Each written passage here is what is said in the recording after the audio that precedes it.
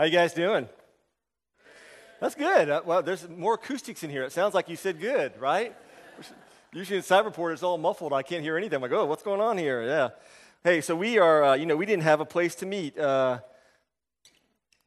maybe a week ago, and God just kind of opened up this place for us, and we've known Him for a long time, and so we're very thankful. Some of the staff are in here, and you might see some of the students walking around here. This is a home for visually impaired, and there's probably about 50 or 60 kids that live here full time, and so I think we're praying that always that how we as a church can reach out to the people here in this community, because it's part of our community, and what God might have us do as a church is to love the people here and to help them in this process. So my name is Tobin Miller, and I'm one of the pastors here. This is your first time, or it's your 50th time, and you didn't get in trouble, really? Okay. It was a Sunday, and I had this kind of weird burning sensation over my chest. I almost felt like I had indigestion. I never had indigestion before, but I had this feeling like indigestion. And it was an important Saturday. It was an important Saturday because we were going to take our kids to one of their first movies they've ever seen. So we promised them a movie, and we promised them to eat hamburgers afterwards. And all along in this process, I just felt very uncomfortable, like right in here. I felt like somebody's kind of poured acid right on my chest. And I felt that as I was going along. And we went to the movie, and we ate hamburgers, and we came home and wrestled. And so this is a picture from that night. So we were wrestling, and you can see how young the kids are. It was about 10 years ago. And I still didn't feel good. But I just felt like this. I said, Sunday is going to be really important because I'm a pastor, and I have to be there for Sunday. And this Sunday was going to be really important because we were going to go to 2 services. And so I needed to be there to do these 2 services. And I figured, well, after the 2 services, I would check myself into the hospital and see what was going on, right? So that's not, if you ever have that sensation, don't say those things because that's dumb talk. That's like chapter 3 of my book, Dumb Things I've Done in My Life. And so I just kind of gutted it out. I gutted the pain out. But what I didn't know was this, that God had allowed this little piece of plaque to lodge in the artery of my heart. And over the night, that piece of plaque got infected, and it got inflamed, and it exploded into my artery. And so instead of my artery looking like this, my artery looked like this. Nothing. And so what I didn't realize in that process, about 1:30 in the morning on a Sunday morning, really early, that my heart had started to die. I was having a heart attack. I didn't know it. I woke up and I was in an incredible amount of pain, and my heart was dying. Well, you know that I survived it because I'm here, and this is a testimony to what God did in my life. But you know what? I have this scar on my heart now. I have this hard piece of flesh. I have this hard piece that now forever reminds me of that heart attack that I had. And to be honest, guys, there's not a time in my life right now. There's not an event that happens. There's not a day that goes by where that experience doesn't shape me somehow. It shapes how I speak. It shapes how I think. It shapes how I spend my time. It shapes some of my personality. My personality has changed since that time. It actually shapes how I spend my money. And it shapes how I think about my future. God used that event. Instead of just speaking to me, He allowed me to experience this event, and it changed me forever. It changed me forever. What I want to do today is I want to look at the last in our sermon series. We're going to talk about servant leadership.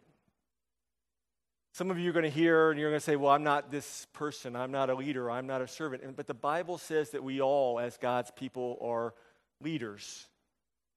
That we're all called to serve. We're all called to honor the Lord in everything that we do. And I want us to listen to this passage today because this passage isn't just about leading, but it's about heart problems. And the Bible says that you and I, everyone in here, has a problem with our heart. That there's this hardness in our heart. There's this sickness in our heart. And the Bible warns us that if we don't deal with it, that if we don't recognize it and start making steps to fix it and to change it, if we don't do these things, that the potential for damage is massive. And the potential for damage isn't just a dead person, but it's a dead eternity. And the potential for damage isn't just a dead heart, but it's a dead church. The potential for damage isn't just a dead pastor, but it's a dead reputation for Jesus in the community of Hong Kong. So I want to look at this passage, and you got to realize that all the people in Scripture, everybody in here had heart problems, and Jesus is going to deal with the heart problems of his disciples in this passage. I mean, this passage is going to look at, it's going to compare two people's hearts. It's going to compare the disciples' hearts to Jesus' hearts, and it's going to talk about how we can change, how we can fix that problem. What can we do to make our hearts better? And then after this, we're going to take communion together, because I think this is the perfect example, because this is kind of what was happening in this passage. Now, you got to remember that in John 13, it is the final night of Jesus' life. Okay, so this is the final night of Jesus' life. For 3 years, he's been ministering, and now he's in Jerusalem, and he's come to sacrifice himself for us.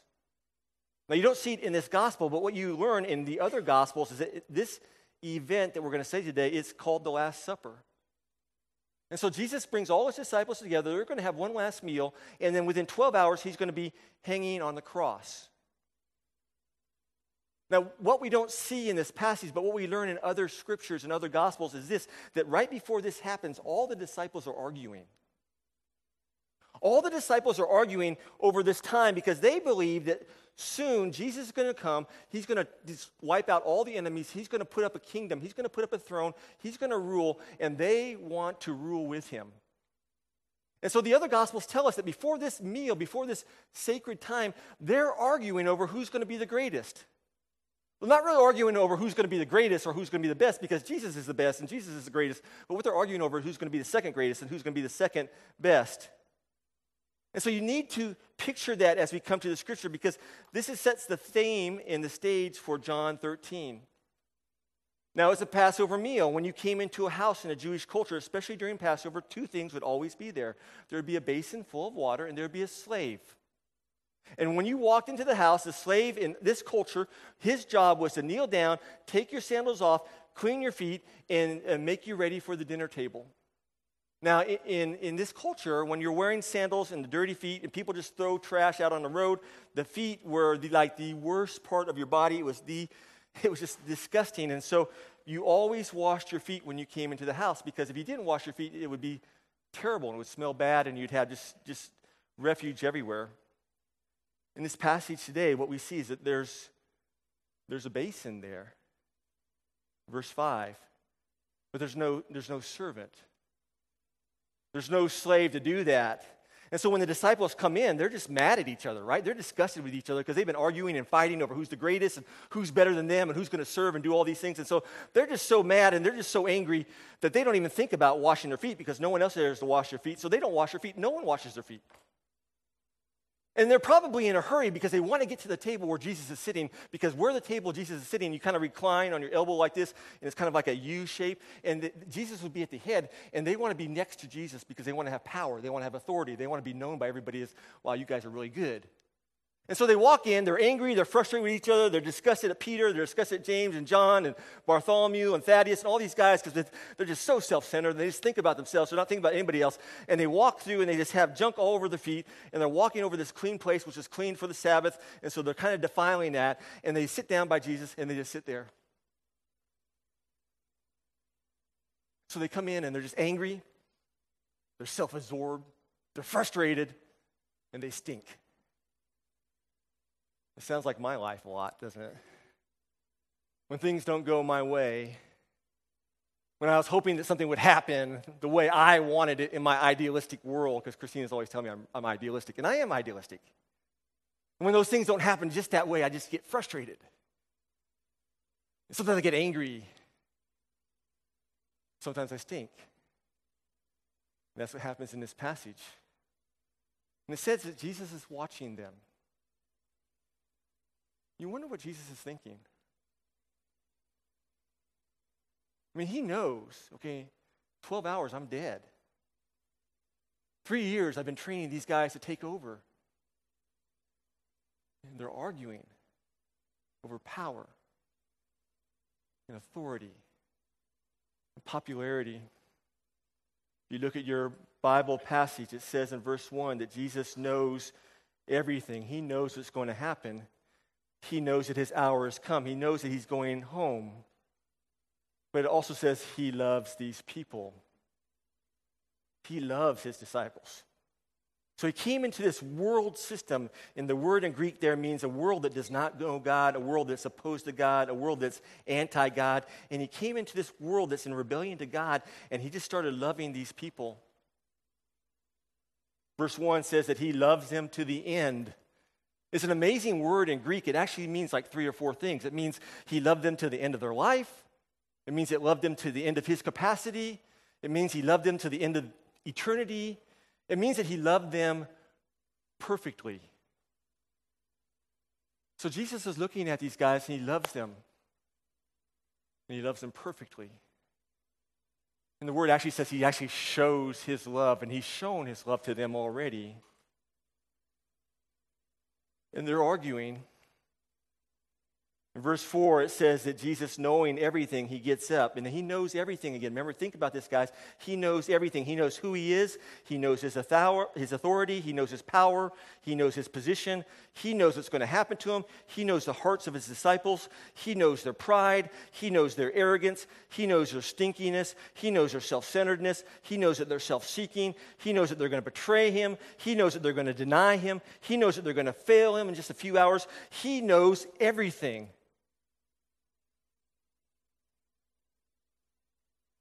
And he gets up and he does something that is incredibly anti-cultural. He does something that's never before done in Jewish history. It's never written about in any history books. He does something that a best friend would never have to do to another best friend. He does something that a Jewish slave by law would never have to do to his Jewish master. Jesus, God, the master, the rabbi, he lays aside all of the symbols of his authority and becomes a slave. He becomes a servant.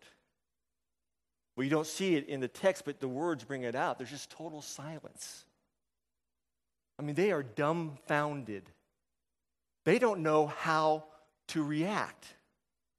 They're watching this. They're just watching him go from stinky pair of feet to stinky pair of feet to stinky pair of feet because he loves them. He wants to serve them. He's giving all these things. And remember, these guys, they're hardened fishermen. I mean, they're prideful.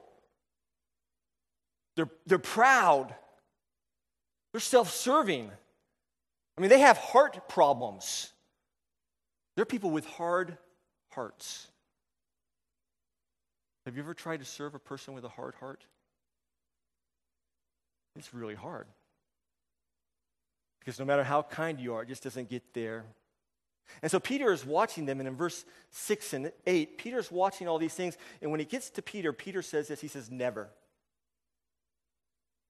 Never. Not in the past, not now, not in the future. I mean, it's just so, the language is prideful, the language is self-centered, and he's basically saying, I know better than you, God. I know how to run my life, and there's no way ever. These other guys, they need the cleaning, but I don't need the cleaning. My life is pretty good compared to James and John. Never. I'm never going to let you clean me. Heart problems. Jesus looks at him in verse 7 and he says, Peter, you don't know what I'm about to do. I know what I'm about to do, but hopefully one day you will know it. Then in verse 10, he begins to talk about bathing and cleaning, and he says there's 2 types of bathing. Now Peter, as he's listening to this, he's thinking physically baths, physical things. But what Jesus is talking about is a spiritual level. And Jesus says there's one part that where you come in and you're totally cleaned, you're totally immersed, you are sanctified, you're redeemed, you're washed, past, present, and future. It's salvation. And there's another type of cleaning where you just come in, and because you've been walking around in the world, and because you're struggling with sin, and because you're making mistakes, and because you're not perfect. You just make mistakes and you have sin. And this part of cleaning is coming in and you're asking forgiveness for the sin for the day. Why 1 John 1:9 says, if we confess our sins, he is faithful and just to forgive us our sins and to cleanse us from all unrighteousness. He's not talking about eternity. He's talking about our everyday walk. And these guys are walking around and their feet are really dirty. And Jesus wants to teach them a lesson. Verse 12, we're told that Jesus gets up and he puts all his clothes back on, so he becomes a teacher again. And as any good teacher, he asks them one question. You understand what I've done to you? And then he goes on to explain the difference between his kingdom and our kingdom. He goes on to explain the difference between people with heart problems and people who have new hearts. And he says in the world's kingdom that position and power and authority are everything. And when you get them, you expect people to allow you to use them and people bow down to you. But Jesus says that's not how it is in my kingdom.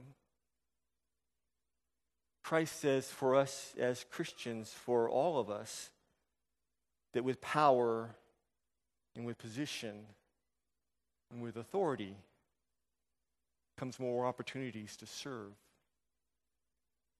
I mean, the world looks at our life like this triangle, and we're at the top. And the higher we get up in our position and in our work, and whatever you do today, whatever bank, whatever investment school, whatever you're studying, whatever hospital, whatever you're doing, the world's going to tell you that the higher you get up, the more people below are going to serve you. And that you should expect that because you've earned it. It's an honor. But what Christ is trying to tell Tobin and Watermark in the church is that his leadership is like this. And the more we get down to the pinnacle, the more people we have to serve above us. The more people God has allowed us to serve. So leadership and authority is not about having people serve you. People with heart problems think that. But God's people, Christians, whether you're a leader or whether you're not perceived as a leader, whoever you are, the authority is like this. And our call is to serve the people beneath us. Does that make sense? I mean, it's taken me a long time to think through that. I mean, I still confess that I don't totally understand that. And there's times in my life when I come home and I want to live like this. And I expect my wife and my kids to serve me and do things for me. And when I come into the office, even a church office, there's times when I'm busy and things are in a hurry, I expect this. But Christ says is this. And that the higher up we get, if we see things from a heavenly viewpoint, if we see things as he sees things, we're to become slaves, we become servants. Again, the world, HSBC, Credit Suisse, HKU, wherever you are, even some churches are going to say, power and authority is a chance to be served. But what Jesus is trying to tell his disciples is that being a leader is a place of service. And that Christians, all Christians, every one of us in here, we're called to serve other people. That's what this passage is all about. We're called to care for people and serve them who can't care for themselves anymore. Blind people, sick people, elderly family, widows, orphans, people in prison. And we're called to serve people who can help themselves. We're called to serve our bosses. We're called to serve our friends. We're called to serve our spouses. We're called to serve our enemies. We're called to serve everyone. And Jesus is basically saying that, service is what we have been called to do. And he says in this passage that, think about it, if he is God, he's the creator of all things. It's that word if. It keeps hitting me right in the forehead. If he is God and if he's the creator of all things and he has come to wash our souls and to wash our feet and to serve us, surely us as his people can serve people around us also. In verse 17, he ends, and he says this, and it's, you go, yeah, for sure, but he says it, and it's important. He says there's a big difference between knowing and doing. There's a big difference between knowing the truth and living it out. There's a big difference between knowing and serving. The Greek philosophers would say that's not true. The Greek philosophers said you could know something, but it doesn't have to affect your life. The Hebrew philosophers, the Jewish philosophers, God would say that's impossible. Because knowing always predicates or causes an action. And it's impossible to know and not do. Does that make sense? That's the sermon. It's what I've been struggling with for weeks and years, and 30 years, and 40 years. As we go into communion, I want to ask you 3 questions. I want you to think about some things in this passage as we look at Christ and what he's done for us. And the first thing is this. How's your heart? No, really, how's your heart right now? Because this is a powerful passage. We're going to come back to this again. This passage from the very beginning, what it does is it compares 2 hearts. It compares the disciples. It compares Jesus. And it shows these differences in these hearts. One that is focused on self and one that is focused on others. Is your heart self-confident today? Are you in control? Are you selfish? Do you seek ambition? Do you want people to look at you and go, wow, you did a great job there. That was totally awesome. Are you insensitive? Are you ungenerous? Are you prideful? And the passage says to you and me, guys, the only way we can know our heart is we can compare it to Jesus' heart. Because if you're like me, the first thing I want to do is I want to compare it to other people around me. And if I compare my heart and my life to everybody else around me, I'm always going to turn out looking good. Always. But the passage says it's only when we compare ourselves to Christ's heart that we get a really good understanding of our heart. I want to share something with you. I don't want you to tell anybody this, but I brought it here. This is my towel. I love this towel. Even has my name on it. This is an awesome towel, guys. I love this towel. With this towel, I can wash myself. I feel good. It makes me feel secure. My wife wasn't going to let me buy this towel, and I basically bought him without her permission, right? So it tells you where my heart was.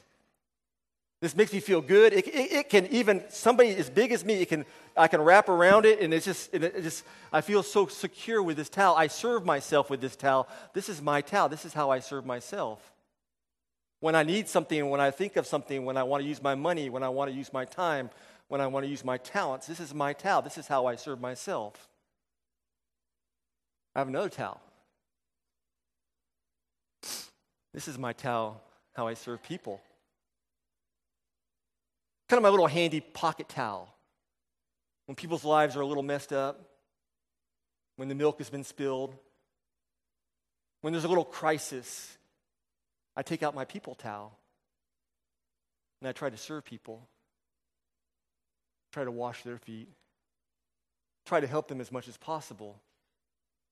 But this is my towel. This is an awesome towel. It's where my money goes to. It's where my time goes to. It's where my effort goes to. It's where my heart goes to.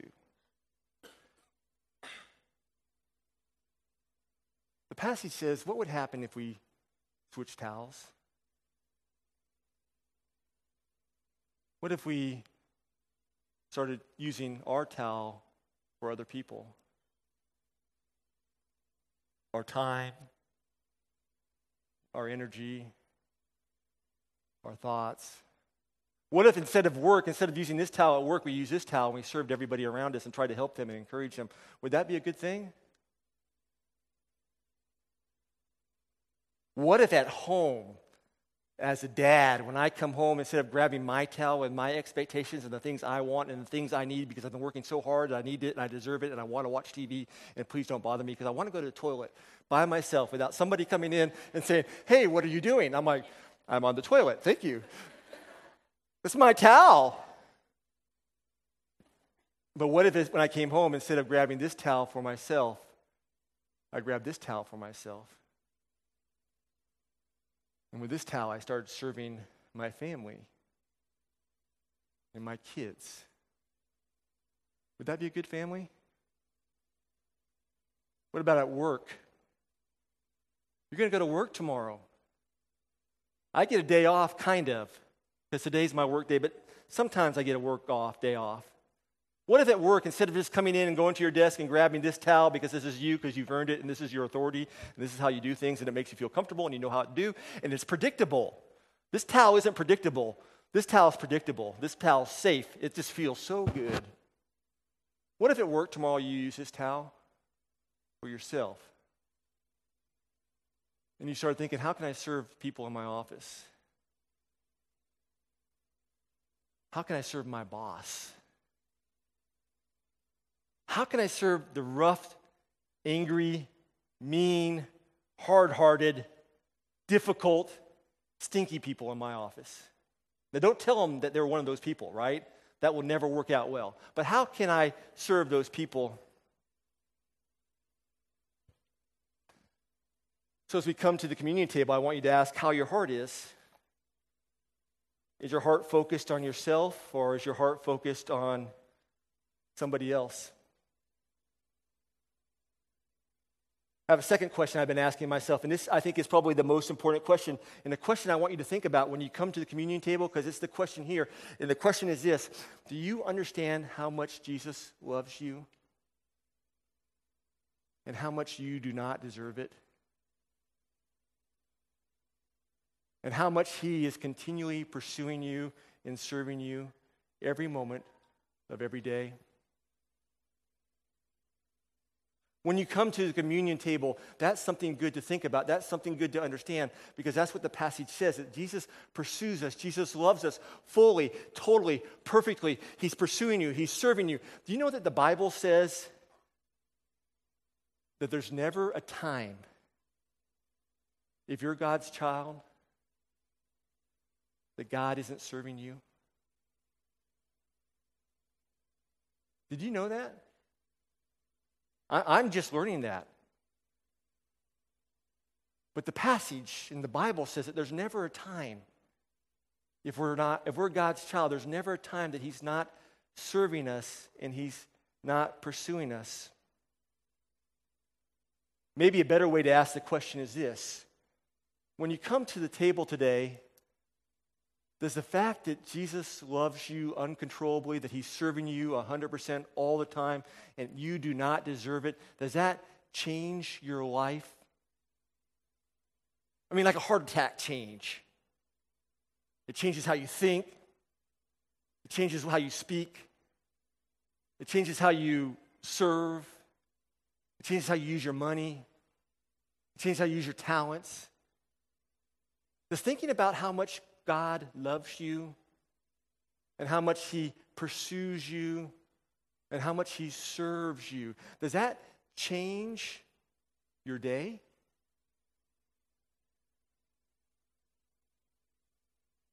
Does it change your attitude at home?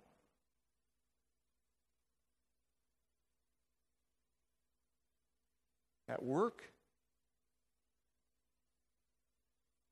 The problem is our hearts are hard. And Jesus knows that. And so He continually pursues. He continually brings His word. He continually pursues. He continually brings His Spirit. He breaks us down. He gives us heart attacks. He gives us failures. He gives us things that only way that we can survive them is if we turn to Him and realize that He's in control. and that he loves you. Does that make any sense? No one's nodding. Everybody's like, ugh. I'm still learning that. One last thing. As you come to communion table today, and you think about your heart, and you think about how much God loves you, and you think about how much you don't deserve it, and you think about how much he's serving you every moment of every day. There's not a second that he's not serving you, because if he didn't serve you for 1 second, you would perish, you would die. That's what God's word says. As you think about that, does it change how you leave here after everything is over?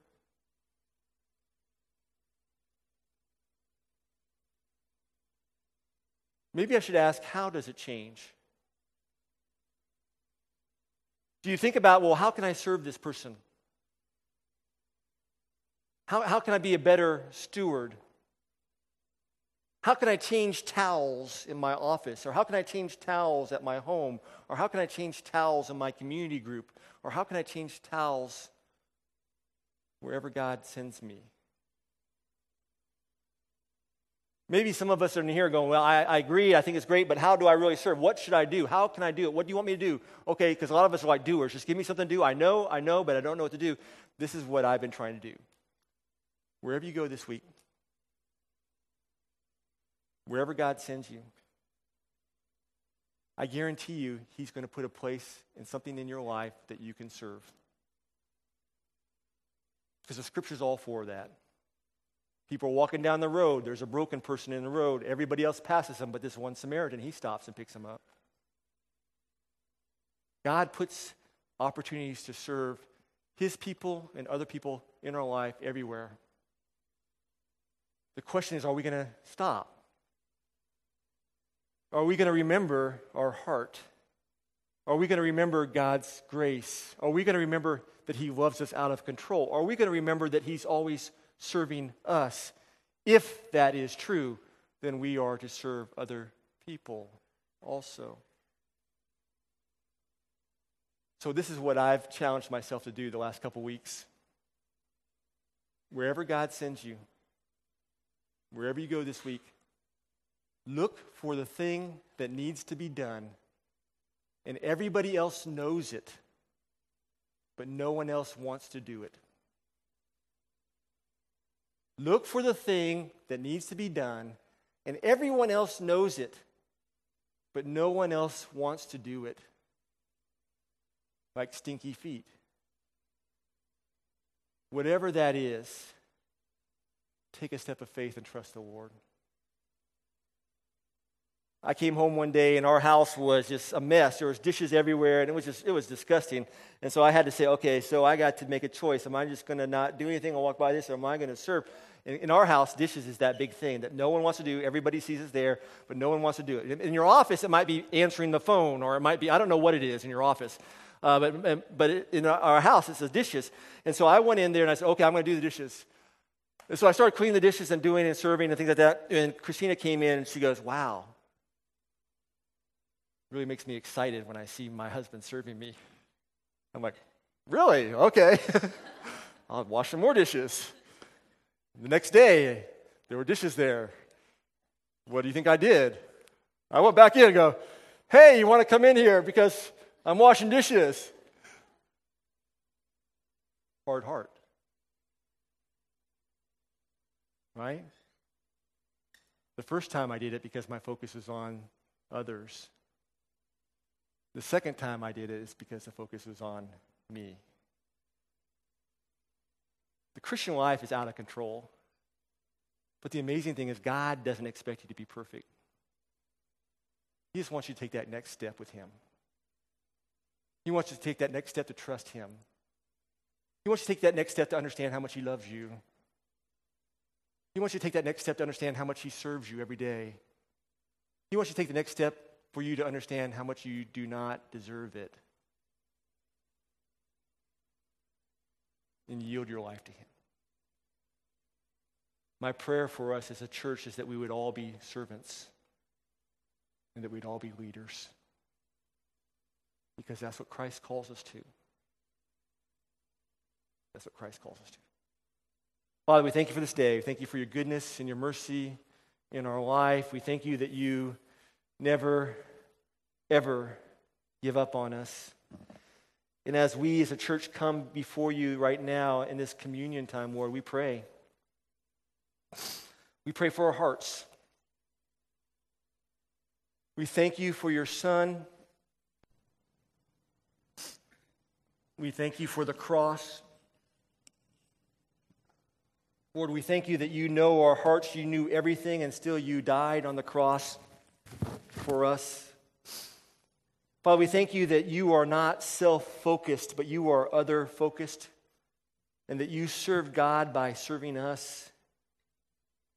And Lord, I pray for us as a church that we would understand that truth also, that we would serve you by serving others. That it would be okay what other people think, because we know, just like you know, you knew where you came from, you know who you were, and you know where you're going, and you knew you had all power. And in that same truth, we do also, because we're your children. And we trust you. We know where we're coming. We know where we're going. And I pray as a church, Lord, as we come to this communion time, that we would meet you, and that we'd be different. We love you. We pray these things in your Son, Jesus' name. Amen.